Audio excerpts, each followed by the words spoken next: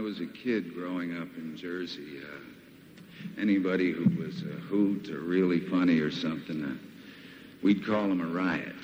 Ladies and gents, this guy's a riot in more ways than one. Bob Dylan.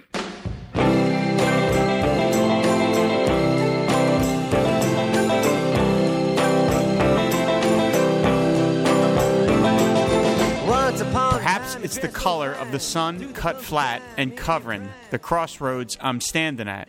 Or maybe it's the weather or something like that. But Mama, you've been on my mind. I don't mean trouble. Please don't put me down or get upset. I am not pleading or saying I can't forget. I do not walk the floor bowed down and bent. But yet, Mama, you've been on my mind. Even though my mind is hazy and my thoughts, they might be narrow, where you been don't bother me, nor bring me down in sorrow. It don't even matter to me where you be waking up tomorrow. But, Mama, you're just on my mind.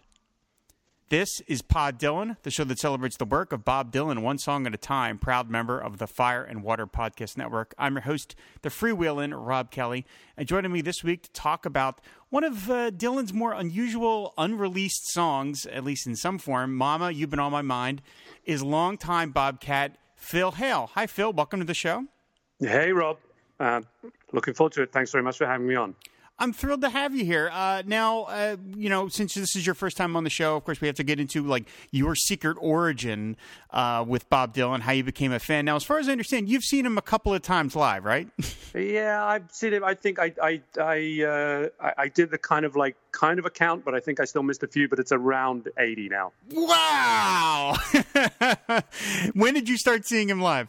1981. So I saw him at the end of the kind of gospel period, but I mean, it was at Earl's Court in London, so he was still doing that. I still had the girls and that whole thing, but obviously he'd started introducing his older material at that point. So, what were those shows like to see live? It's a long time ago now, but like what I remember from them was just one, I didn't really know what I was getting into when I went there, and so I was kind of a little taken aback by this, sort of gospel singing, and it was pre-internet, so there was no kind of research went into this. I just saw he was playing, got some tickets, and so there was this slight, okay, wow, I don't know what this is all about, and then there was this sort of follow when Dylan came onto the stage. There's this kind of electric atmosphere that he brought to the whole, obviously to the arena, but just his kind of performance presence was amazing. So it was they were really, really powerful shows. Again, you've seen him 80 times. I mean, I'm guessing you see him. It seems like probably a couple times a year at this point. Well, not a couple times a year, but I mean pretty regularly. Yeah, I mean it sort of comes in batches, frankly. So I saw him, every year I could for for sort of many years, one or two times. And then probably out of those 80, I've seen him maybe like 35 times since 2014. So I've seen a lot of this sort of late era Bob. I'm like on, I think last night was night 5 of the Beacon run. So I'm doing all 7 nights of the Beacon. Wow. And I saw him in Connecticut last Tuesday, which, the promoters got me by booking that show before they booked the Beacon show. So, so yeah, there's been a lot in that kind of post, or sort of later era since then. But, prior to that, yeah, I saw him a lot around like 2000 to 2004. And then I saw him, I saw the Tom Petty tour. I saw like the stadium tour in 84. I saw, a bunch of the early Never Ending Tour stuff, in sort of 89, 90, 91, and Hammersmith and all that kind of stuff. And then just sporadically I flew to Milan to see him. I saw him, around like here and there. I'm curious, like can you explain to me, because I've never seen, the most I've ever seen Bob like in close succession, I think I saw like 3 shows in 4 days. That was my record sometime back in the 90s. Like, can you explain what you get out of seeing him? And that sounds so sarcastic, and I don't mean it to be. But I mean, I think to the average person, if you said I saw the same act 7 days in a row, people would be like, what the hell? What are you getting out of it? It's like, what is it that you feel rewarded for that you see him 7 nights in a row? I mean, that's extraordinary. It doesn't even have to be the average person. It's like anybody I know says that to me. So okay, fair enough. So I kind of approach it from two angles, and it's interesting given that it's a fixed set list. So like, previous times I've seen him in like Succession, you may be getting that sense of like, well, maybe he's going to change the set list around a lot, which he did, and you get like 2 or 3 songs that are different. Now I guess I look at it from this point of view is that since 2014, I think he's been on this kind of musical theater kind of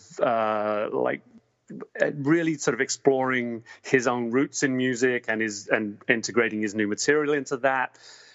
And I find like the show that he's putting on like really, really fascinating. And so each night is slightly different. Each night there's like a different crowd. It's like he performs slightly differently on different songs. It's really subtle, but if you see them, you kind of notice it. Mm-hmm. And there's the other piece of it is I kind of think to myself, well, you know what? This cannot go on forever, and I have been saying that since like 2000 or something. But this cannot go on forever. And there's this kind of like, it's really 7 times in the context of like this guy's career that much. That's a good point. And I listen to his music pretty much every day, and so I get the opportunity to go and do it, like hear him sing it live. It doesn't feel such a I don't see it as a concert. It's no longer like it's an event rock concert. It's this just getting to see this guy. Like kind of get into his music on a nightly basis and perform it like on that kind of somewhat of a like tightrope, I think, just because it is a sort of a live performance. So you just, anything can go wrong, I guess. So there's always that tension, Right. It's funny that you mentioned about that you see the subtle differences, because I remember I was at one show, and I don't exactly remember which show it was. It wasn't that long ago. But me and my friend Dan were pretty close up to the stage, and I don't even remember what song it was. But the band went on some sort of like extended riff, and clearly Dylan was pleased with it because he was behind the keyboard, and he cracked just this tiny smile. But enough people saw it that they were like, woo, like they went nuts. And I thought to myself, you think about other musicians that probably have to do all kinds of histrionics to get the crowd warmed up. And all Bob had to do was just kind of do a slight grin. And that was enough for people to flip out. I mean, they're so in tune with like focusing on his face, his emotion, because he seems so unknowable a lot of the time, that when you see him just, reveal even the slightest hint of being happy about something or just reacting to the moment, people like went nuts. I mean, it was such an extraordinary, because it was so genuine. And he was like, that's the power he has. All he had to do was grin a little, and it sent this ripple through the crowd. It was sort of remarkable. So that's really cool. Yeah, for sure. I mean, I think, just to sort of that final point on that, I mean, I've gone with a few different people. Some people going to their first concert, like, friends of mine, and other people that are, more like aware of his stuff, but not necessarily big fans, but are kind of musically, attuned, in certain ways. And so it's interesting also to see, different people's reactions to it. But the friend I went with last night, we were just talking about it afterwards of he is constantly like challenging you to forget everything and every sort of instinct that you have to fill in that song, to kind of sing it in your mind. He's challenging that, and is laying down that challenge every single night. And even if you're aware of what he's doing because you've seen it the night before or whatever, it's still that piece of is he going to kind of like, to your point, is there just going to be a little kind of change in this? The band are going to take it this way, and he's going to allow that to happen, or is he going to pull it back in? And there all seems to be a slight, obviously, professional tension between him and the band too. Where he's sort of challenging them as well to follow him. In some definitely quirky and non-traditional like ways of playing the piano. Yeah, that reminds me of a quote I read from Bucky Baxter, who was of course in the band for a long time, and somebody asked him about what's it like playing with Bob Dylan, and he said, well, there are times where if you did well right on stage, he throws you a look, and you are just the happiest you've ever been in your life because it's just you just are so rewarded that he likes what you've done. And then there's other times when you screw it up and he says he gives you a look and you just know that his thought is you suck so bad. And he's like, you just don't want to get that from Bob Dylan. So I can't imagine how intimidating that must be to have that guy look at you and, you know, be like, yeah, that wasn't great. Oh, God. But I mean, we're jumping ahead a little. I want to ask you, like, how did you become a fan in the first place? Probably, I I remember the moment, a very definitive moment, and a kind of odd moment. Now I look back on it. I grew up in England, obviously, and my parents had like a cafe, like a, you know, equivalent of a sort of blue collar diner here, and they used to, you know, make me help out, and I was sitting. I remember very specifically. This is kind of one of those things, I guess, the power of music in a way, that it takes you back to a very specific memory. I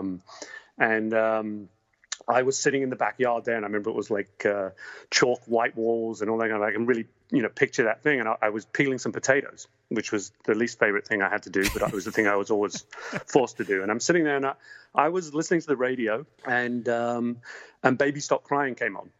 And I just remember that moment of like, I'd never heard anything like that. I don't think at that point I may have heard, you know, "Blowing in the Wind" or "Times They Are Changing" or whatever. I don't know that I had, but maybe I had.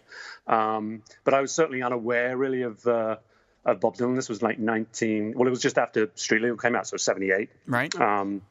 And "Baby Stop Crying" was a reasonable hit in the UK. Yes, it was. Than it was in the States. I remember just coming on the radio, and I just went, wow, what's that? That's like, I never heard anything like that. And so then I went out and bought the album, and then, you know, from that moment on, you know, I guess the usual thing of just buying, you know, all of the albums. And certainly I lived in a small town. They weren't all available. I don't remember the exact chronology of me buying them, and I certainly, you know, jumped back and forth, you know, on what was available to buy, and that certainly made me realize, like, wow, this guy had many lives, you know, many musical lives, and so I just continued to sort of explore it, you know. That's amazing. What a deep cut to start with. You know, yeah. "Baby Stop Crying." Now, to say, I look back, I still like the song because it has some memories for me. But I mean, I look back on it in the kind of pantheon of his work, and just, wow, you know, that's a crazy minor song, relatively speaking, to hook somebody in. You know. Were your parents fans? No. Okay. They weren't really music fans at all. So, you know, I didn't grow up with music in the house particularly. Oh, I see. You know? Okay. Interesting. I was into punk at the time. Well, right, 1978, right at the epicenter of that. So that's fantastic. That's really cool. Well, I'm very jealous that you've seen him that many times. I have, you know, friends that I've mentioned. Oh, I've seen Bob Dylan 23 times, and they look at me like I'm crazy. And 80. You know, that's just unbelievable. So very cool. I'm very, very, very impressed by that.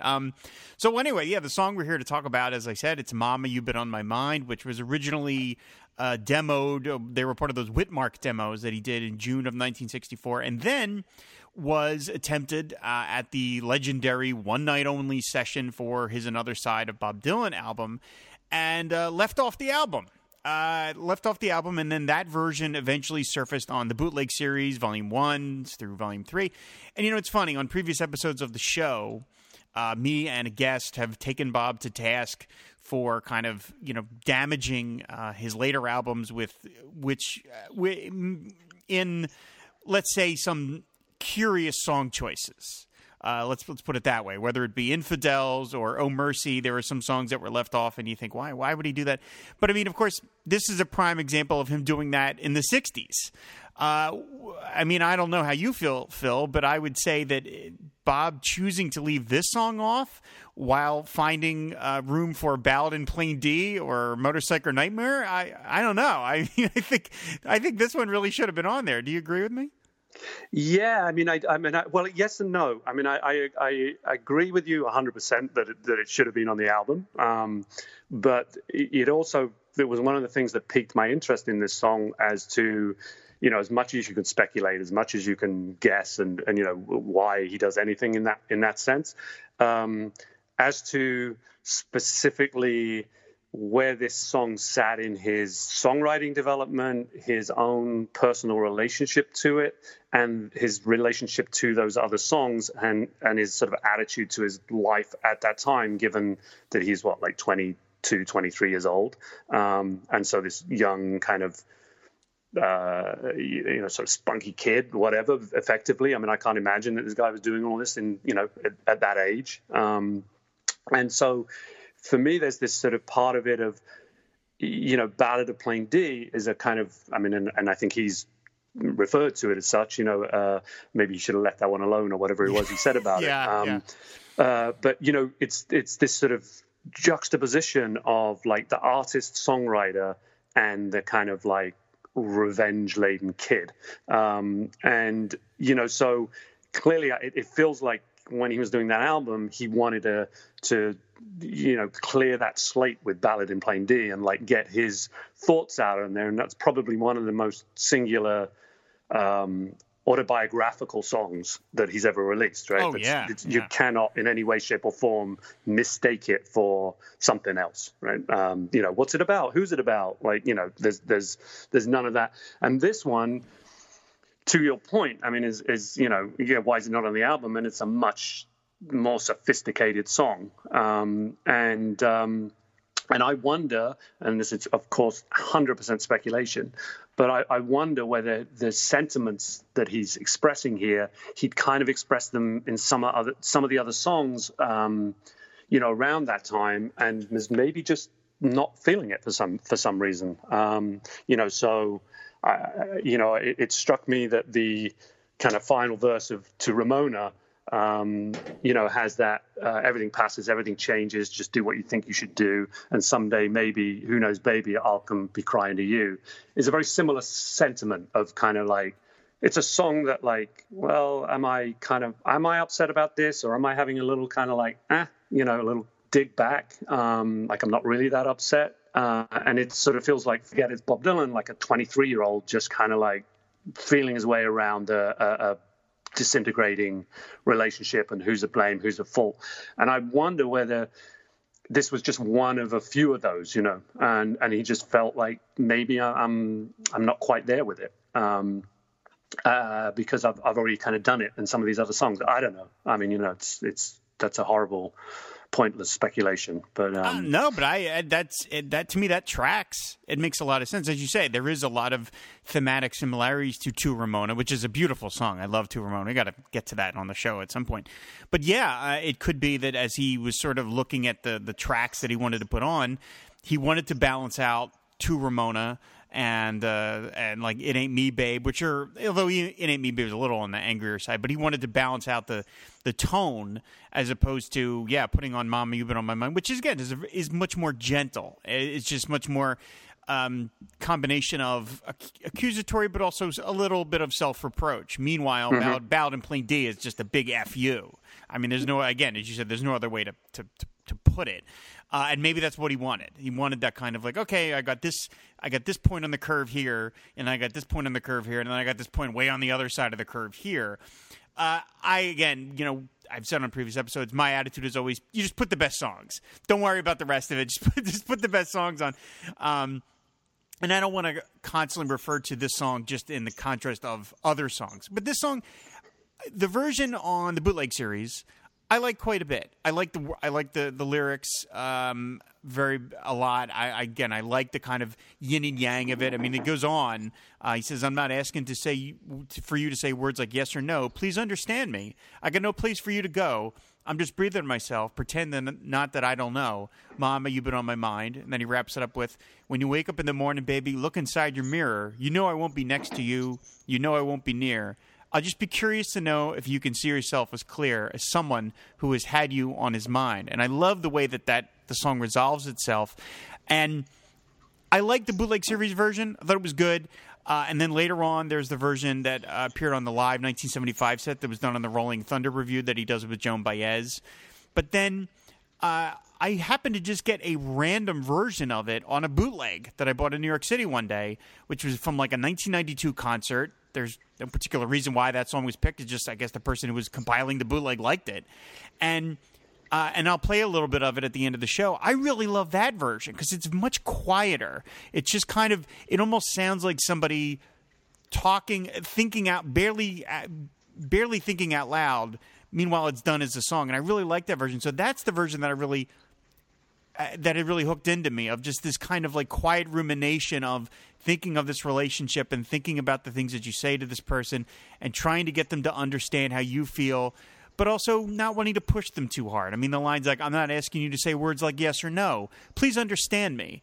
I like that gentleness to it, and gentleness is not something that Dylan is always associated with, but I like that it's so evident here.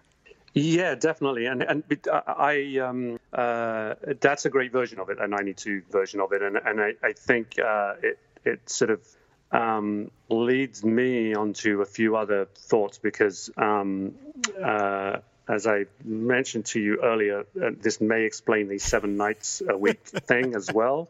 Is that when I had actually heard it, I think it was like the year 2000 version of the song that, I've been listening to your shows. I love your shows, and I've been listening to them, and it actually has made me think about his music differently. Just the thing that you do of reading the lyrics at the beginning really just kind of reset my thinking a little bit, because I'd always, even just after like 40 whatever years it is, had sort of really focused a lot on the sound, if you like. I just like the sound of it, not this song, all of it, that whole kind of his whole genre of music. And it really, of course, I paid attention to lyrics, but it really reset the way I thought about them, actually. So I then am listening to that version of it, and the sort of slightly, the country-fied, like bluegrassy kind of approach to the song, and it sort of made me kind of look at the song again. And then I look at the song, okay, well, I have to kind of think about this if we're going to do this show. So I ended up listening to, like, I think approximately 106 versions of it. And that's my single favorite data point of this entire podcast. I didn't start that way. It's the same way. It didn't start buying tickets. Didn't start that way. Didn't start that way. I just kind of listened to a few. And then I thought, well, what if there's something different? So I kept listening. And fortunately, it's a short song. That's a big plus. Yeah. You couldn't listen to 106 versions of Sad Eye Radio, the low. So I'd be cooking and I'd be listening. My wife is, absolutely mad at me because she's heard this song in the background like 106 times, probably too. But anyway, that aside. So the more I sort of listened to it, and I listened to, I heard a couple of comments during live performances that just made this song it's becoming more and more interesting. So I really like that the reintroduction to it from 75, he starts playing it again in 88, right? And through that kind of beginning first few years of the Never Ending Tour, as so called. And then on one night he mentions this is an old song based on an old song by Bill Monroe. And I don't know enough about Bill Monroe, but that he has a song called Blue Night, which is Blue Night, I got you on my mind. Blue Night, I can't keep from crying. You met someone that was new. You quit someone that you knew was true. And it continues about aching hearts and whatever. And then it ends with Blue Night, all by myself. Since you put me on that shelf, there's just one thing that you must know. You're going to reap just what you sow. Huh. And I don't know if that's the song that he's referring to. There's a limit to even my, ability to or willingness to research, like now the whole music of Bill Monroe.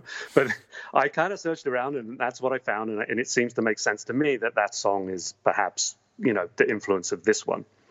So, to your point of like versions of this song, it feels like that 92 version is going back to this sort of bluegrassy kind of influence of the song, and interesting that he brings it back into his set list at that point, having kind of goofed it up with Joan Baez for 2 tours, Yeah, it's remarkable that it's a song that he so definitively rejected from the record, and yet it's never really left his repertoire. He's done it.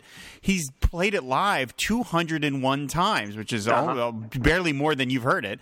But I mean, spanning from all the way from 1964 to 2009. So I mean, it's you would think that for a song that he so decidedly left off a record, that it would have some sort of period where he didn't return to it. It's always been part of the repertoire in one way or the other, which is kind of remarkable. So he must have realized it had some value to him. And again, now, just as I'm sort of speaking extemporaneously, I think that gives credence to your theory that he decided that it didn't balance the album the way he wanted to, but he also knew the song had real value. And so therefore it's a song he could do live, but maybe not something he wanted to put on the record. Because as we know, as we've heard from other sources, he doesn't regard his records as these sort of sacrosanct, immutable objects. He just kind of regards them as, I did the best I could at the moment, but I'm going to take all this stuff out on the road, and that's where it's really going to come alive or it's going to die.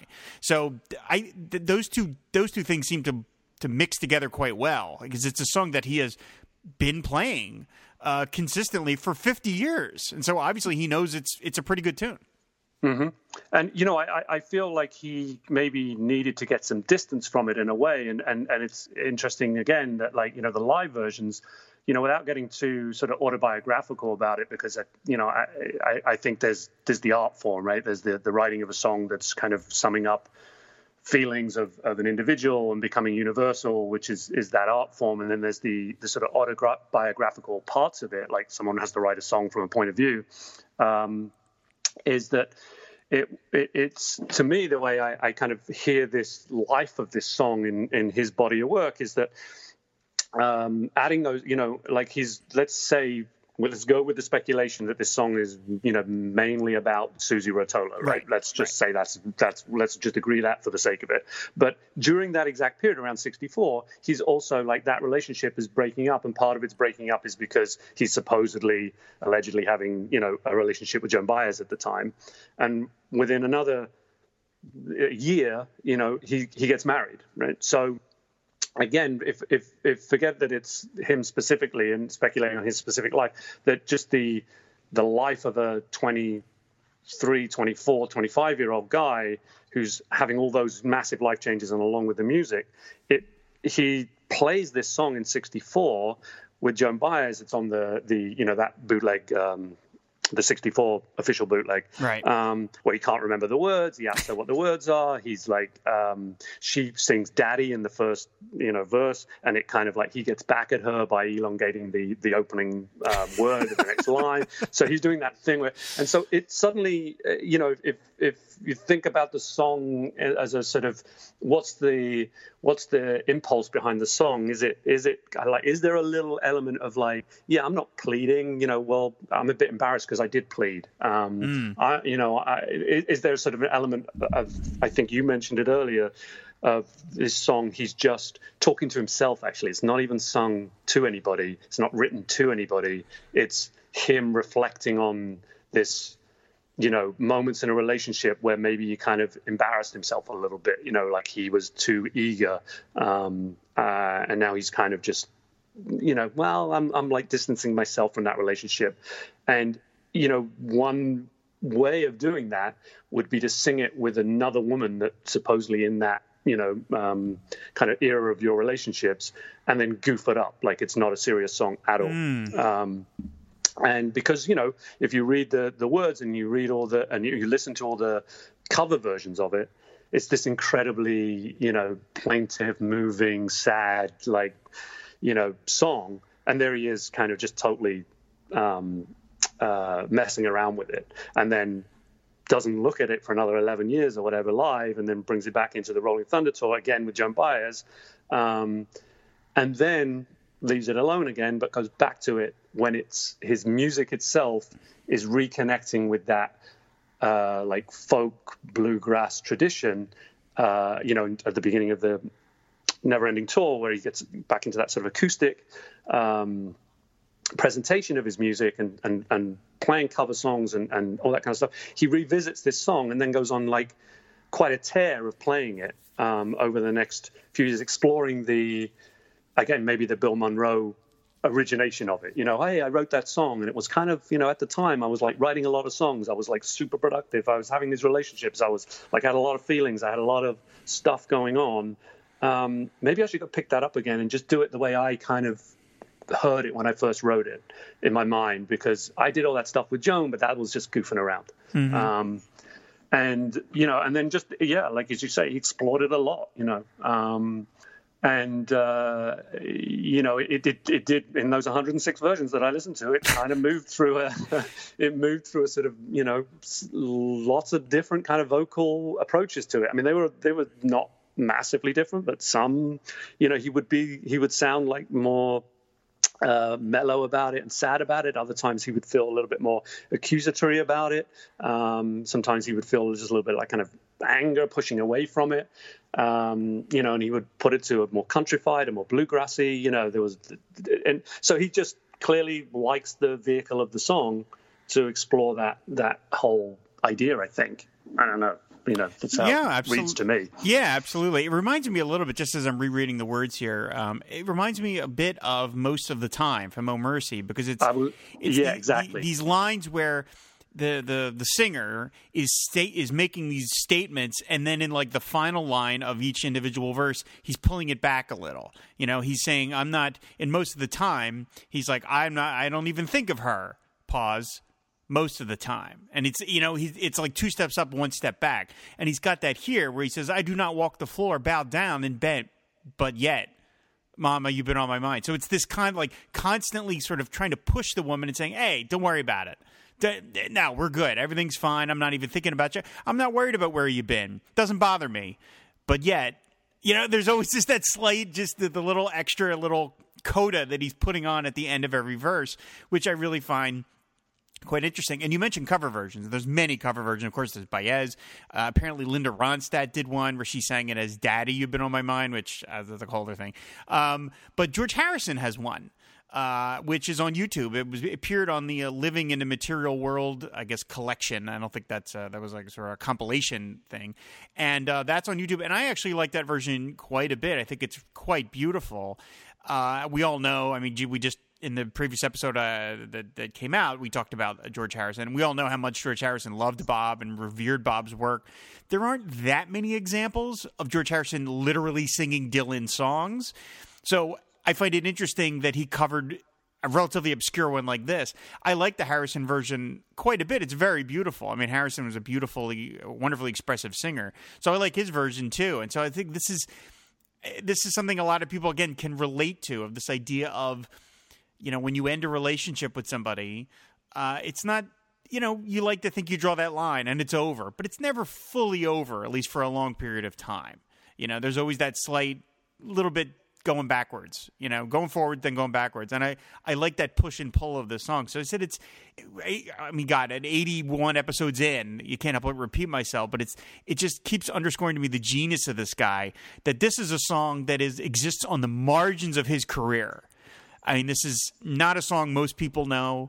It's not a song that was never a hit in any real way. I don't think it's ever been used in some sort of like a movie in sort of big way. I mean, it does appear in I'm Not There. It does appear in that movie, but it's not a particularly famous song. I wouldn't put it in, his 400 most famous songs, and yet it's beautiful. I mean, we've been sitting here talking about it for a half hour, which is remarkable. Yeah, without doubt. I mean, 100% on most of the time. I mean, that was one of the things that definitely occurred to me. It's almost like that's a mature version of this song, almost. Right, right. Like an older guy looking at the same idea. And yeah, 100% agree. I mean, I think if this would have been a breakout hit for Dave Van Ronk or Tom Paxton or any of those guys who were writing their own songs or trying to write their own songs. I know Dave Van Ronk was not particularly, but I mean, he did write some of his own songs. If he could have written this at that time, you feel that's a different trajectory to his whole career. Yeah. Oh yeah. And yeah, it's a kind of a throwaway for Dylan. That's just like, I'll get back to that one day, or I'll just like mess around with it with Joan. It's right. Because she actually recorded it first, I think, and she did record it as "Daddy, You've Been on My Mind." So, 100%. And that's why it was like, the more I looked at this song, I was like the more I was like, wow, like how does that guy write this song and then just leave it alone? Yeah. It's remarkable to think about. And I can only imagine what it would be like to, I mean, like I've seen bits and pieces here in the interviews with him where he has talked about going back into his own catalog and kind of being like, did I write that? Like, wow, I don't even remember writing that. I mean, imagine writing so many songs that you can have that kind of like loss of, well, that's pretty good. You know, like it's kind of remarkable. So yeah, it's a really beautiful song. We're going to play a couple different versions of it at the end of the show. So I don't know. Is there anything else you want to say about Mama You've Been on My Mind before we wrap up, Phil? Okay, one thing, and I don't know if this is going to start another whole segue into it, but like one thing is just the opening line, the opening two lines. You know, perhaps it's the color of the sun cut flat and covering the crossroads I'm standing at.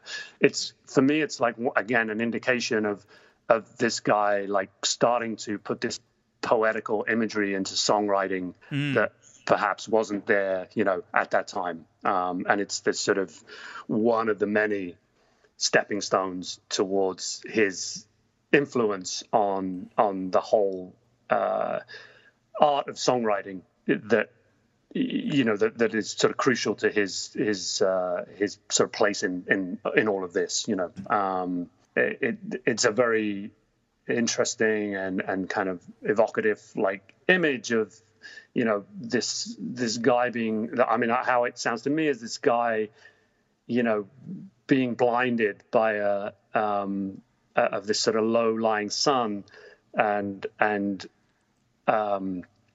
feeling, you know, I don't know what to do with this. I'm at this crossroads and I'm kind of not getting a clear view because of this sun in my eyes. You know, it's the color of that sun. It's kind of there, and it leads on to this, I think, actually somewhat ambiguous song. You know. Yeah, the line about, I mean, first of all, just mentioning the crossroads brings up all sorts of blues allusions to the crossroads and, you know, Robert Johnson and things like that. But, of course, the line, and covering the crossroads I'm standing at, that feels like that could have been a line in My Back Pages.